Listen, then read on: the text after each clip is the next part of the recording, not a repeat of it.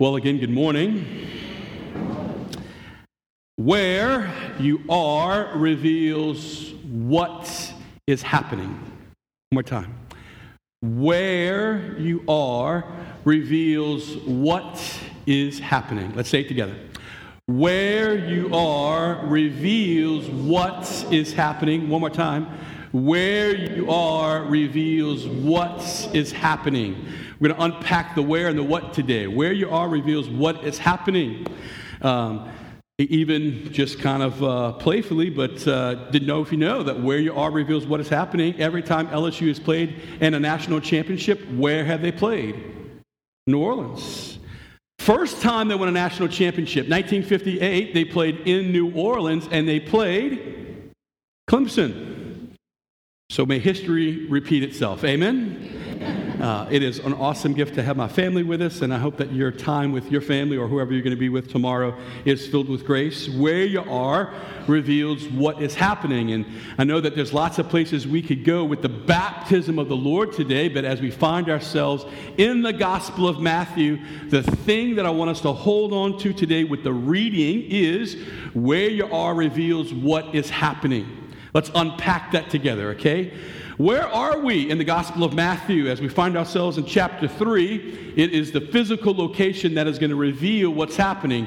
And we know that Jesus was baptized in what river? He was baptized in the Jordan River. Where's the Jordan River?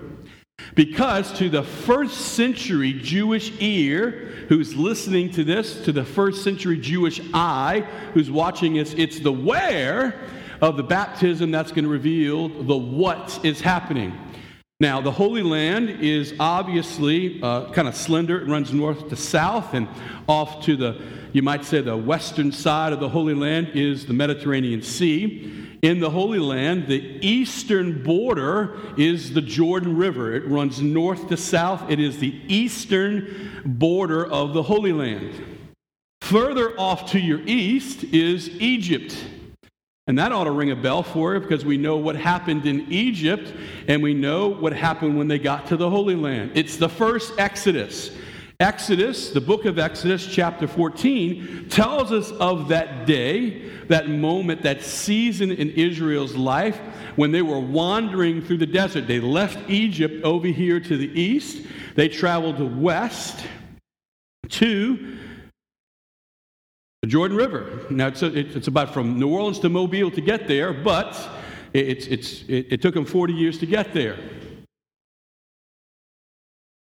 Now, in the book of Joshua, it's an Old Testament book. Not many of us has probably read that. You're more familiar with books like Genesis and Exodus, and that's okay. But the story of the Exodus ending, as God is leading his people from slavery to freedom, it's going to end in chapter 3 of Joshua.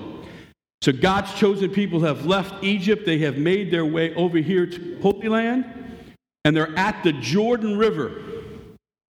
And they've got to cross the river to get to the chosen land. And in Joshua chapter 3, we hear the story of what happened. And this is what happened, it says.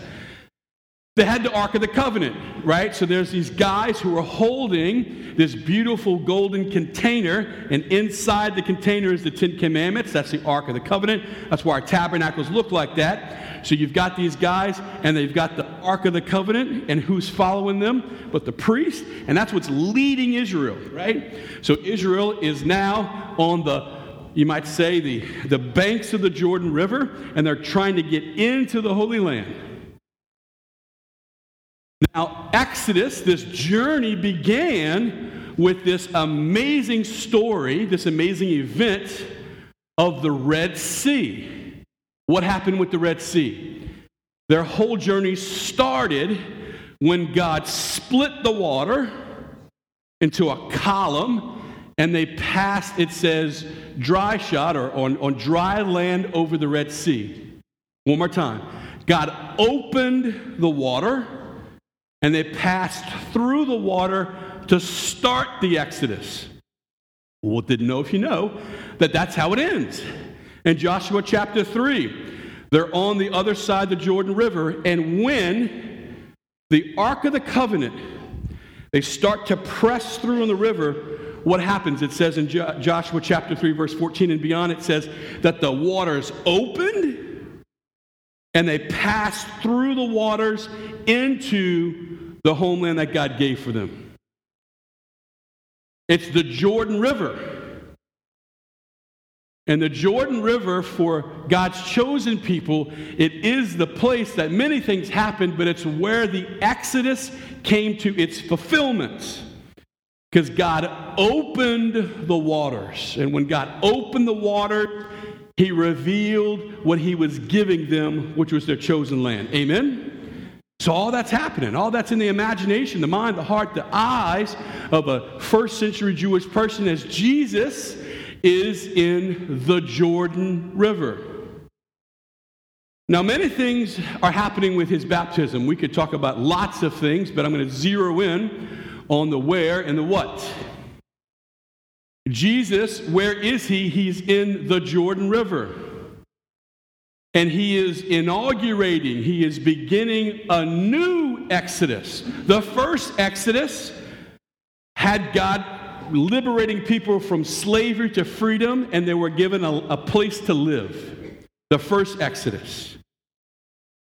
However, there's a second Exodus where God is going to not liberate people from the slavery of Egypt, but God is going to liberate His people from the slavery of sin. There's a new Exodus. And in the first Exodus, God opened a river and revealed their earthly home. And in today's gospel, what happened? It wasn't the waters that were opened, it was the heavens that were opened. And we heard the words of the Father, just like when Jesus was transfigured, "This is my beloved Son with whom I am well pleased." And as the heavens are open, what is revealed is our ultimate homeland. So check out the imagery here. In the first Exodus, the waters were opened, and it was the waters that opened that showed them where their earthly home was. In the baptism of the Lord, it's the heavens that are opened, and that reveals our ultimate homeland. All that in the gospel today. Where you are reveals what is happening. It's where Jesus is in the Jordan that reveals what's happening. It's where the things are open that reveals what's happening. Where you are reveals what is happening. Amen? All right. Now, what does that mean? What it means is God's revealing something to us. As the heavens are open, y'all, that's where we're all going. Amen? That's where I want to go. The earthly homeland, while sacred and beautiful and awesome, it now is not our ultimate destination. Our ultimate destination is there. And my longing for you is for you to get there. Amen? Now, some of you are walking in church today because you're here for the baptism, and I'll be honest with you, you haven't been to church in a long time. I want to say welcome home. I'm glad you're here. Because what you don't know is there are a bunch of other people who are in church today for the first time, and they didn't tell you that, and it's okay. I want to say welcome. It's great to have you. And some of you are walking in, and you've got a whole bunch going on, and you're just like, you're just trying to get through life, and if that's where you are, that's okay. We're all in this together. No matter what life has been like, I'm just telling you, we are going somewhere. And if you don't know where you're going, it's easy to get lost along the way. Let me say that again, because you're going to say it with me. If you don't know where you're going, it's easy to get lost along the way. Ready? Here we go. If you don't know where you're going, it's easy to get lost along the way. One more time. If you don't know where you're going, it's easy to get lost along the way. Don't we all know that? If I don't know where I'm going, I can get lost on the journey. And if that's where some of you are, praise God, welcome. I've been there. I'm still trying to figure out my way. But you see, where you are reveals what's happening. And that means that it would serve us if we had a conversation about where we are. I told you last week that I had an awesome Christmas. I heard close to 300 confessions, 30 hours of being in that box listening just for you.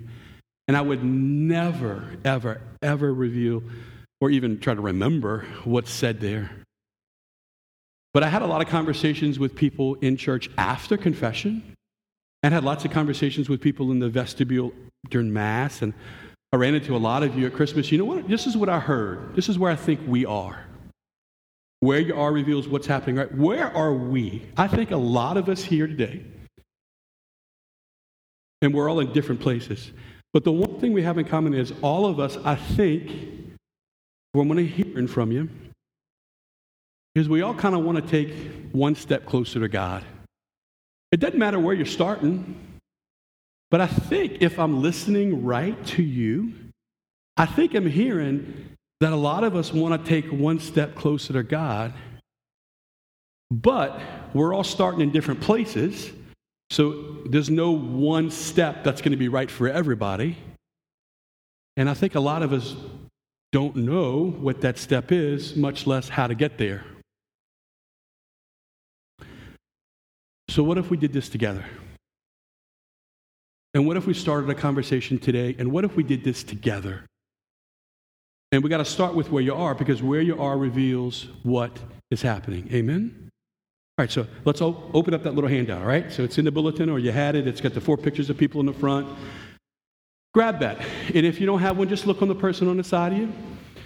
If you don't have one and your person you're with doesn't have one, steal the one from the person on the side of you. All right, and then tell them to go get one. All right, there's 4 people there. Now, what I'm going to do is I'm going to walk you through this, right? And just let yourself rest and see if one of these people kind of connects with where you are. Some of us, not all of us, but some of us are kind of like the rich young man who gets a bad rap. Rich young man was a good person. And a lot of us here, like, that's you. You're a good person. The rich young man, he went to let's use contemporary language. The rich young man, he went to Mass every Sunday. The rich young man probably went to confession a lot. The rich young man treated people right. The rich young man had his life together. And the rich young man comes to Jesus and said, Master, what must I do to take the next step? And I think maybe that's for some of you. Some of you are like the rich young man. You've forgiven everybody who needs to be forgiven. You got rid of your bananas, if you remember that homily. You forgave people. You're going to Mass. You're here. And if that's where you are, hey, praise God, welcome. But there is more for you. I promise you that. And maybe you're asking, maybe you don't know you've been asking, maybe you're asking, hey, what must I do? What's the next step for me? And if that's where you are, if you're like the rich young man, hey, praise God, welcome. Second person that some of us might connect with is the man born blind. Now, I'm not talking about the physical eyesight, but this is what happened with the man born blind. He had this encounter with Jesus, and he said, who is he that I might believe in him? Here's what I know. Now, this next group, you're quiet, and I love you. Like, I'm glad you're here. But some of us in church today, nobody knows about it, but some of us in church today, you don't even know if you believe in Jesus. You're here, but you watch the Discovery Channel, and you're like, I don't see the kind of miracles. And, like, you've got good questions just about God. Or you got questions about the Catholic Church. You watch the media and the news and all the stuff that happened last year, and you don't know why you got to go to confession, or you just have a lot of questions. And you're kind of asking, hey, who is he that I might believe in him? You just have questions, and if that's where you are, praise God. But you see, where you are reveals what is happening. Third thing, some of us might feel like the Samaritan woman. Male or female, it's not her gender. It's she was drinking from the wrong well, you might say. She was thirsty. She kept drinking after sin, after sin, after sin. And she looked at Jesus and she says, I'm tired of being thirsty. Where can I get water that's going to make me not be thirsty anymore? Some of us are here, and I'm glad you're here. If this is you, I'm really glad you're here. But you can't stop sinning. You've got one thing, it just keeps jumping on you. Anger or gluttony or, whatever it is. You want to stop, and you've reached a point where this, I've got to stop. And you've tried to do that in the past by yourself, and that didn't work. And so you're kind of sitting here, and all of a sudden you're realizing, gosh, I'm not that guy and that guy, but I'm like her. I need help with purity or whatever. Praise God. Welcome. I'm glad you're here. Because where you are reveals what's happening. Or number 4, maybe you can't even focus on those things. You're like, Father Mark, that sounds awesome, all that religious stuff, but I am in a storm. And maybe you recognize or maybe you resonate with the disciples who were in a storm and it was really nasty out there. And Jesus, guess what he was doing? He was sleeping in the boat. And they looked at him and said, do you not care that we're perishing? What are you going to do about the storm? And so some of you might just have a storm. You might have a storm in your marriage or at your house or with your kids or at work or financially or with your health or just personally, and nobody knows about the storm. But you're going through a storm and you don't really care about all the other stuff. You just want to know, oh my God, where are you? I need help. And if that's where you are, hey, welcome. I'm glad you're here. But where you are reveals what's happening. Now, if you flip that page over, flip it on over. Give you a little homework, right? One thing that we can do this week, just one thing, keep it real simple. One thing. You could take this sheet home with you. If you need extras, we got some over at the information desk. We'll hook you up with that. Take that sheet home with you. On the back, we got some questions. Just ask yourself those questions. Take one question a day. Read one question before you shave or before you grab a cup of coffee. Let it kind of marinate in your heart all day long. Take one question every day, Monday through Friday of this week, and come on back next week, and this is what we're going to do. We're going to take one step every week. We're going to kind of figure out where you are, and then we're going to make it real easy for you to know what's the next step. But we're all going to have different next steps. But if you just figure out where you are, that's going to help you understand what's happening and what's next, right? So trust the process. We're in a process over the next couple weeks, right? We're going to make it real easy for us to take one step together. I want us to get to heaven. And I know, you wouldn't be here if you didn't want to get to heaven. Do the homework. Let's ask the questions and just locate where you are. And then we'll take some steps on taking that next step together. Amen?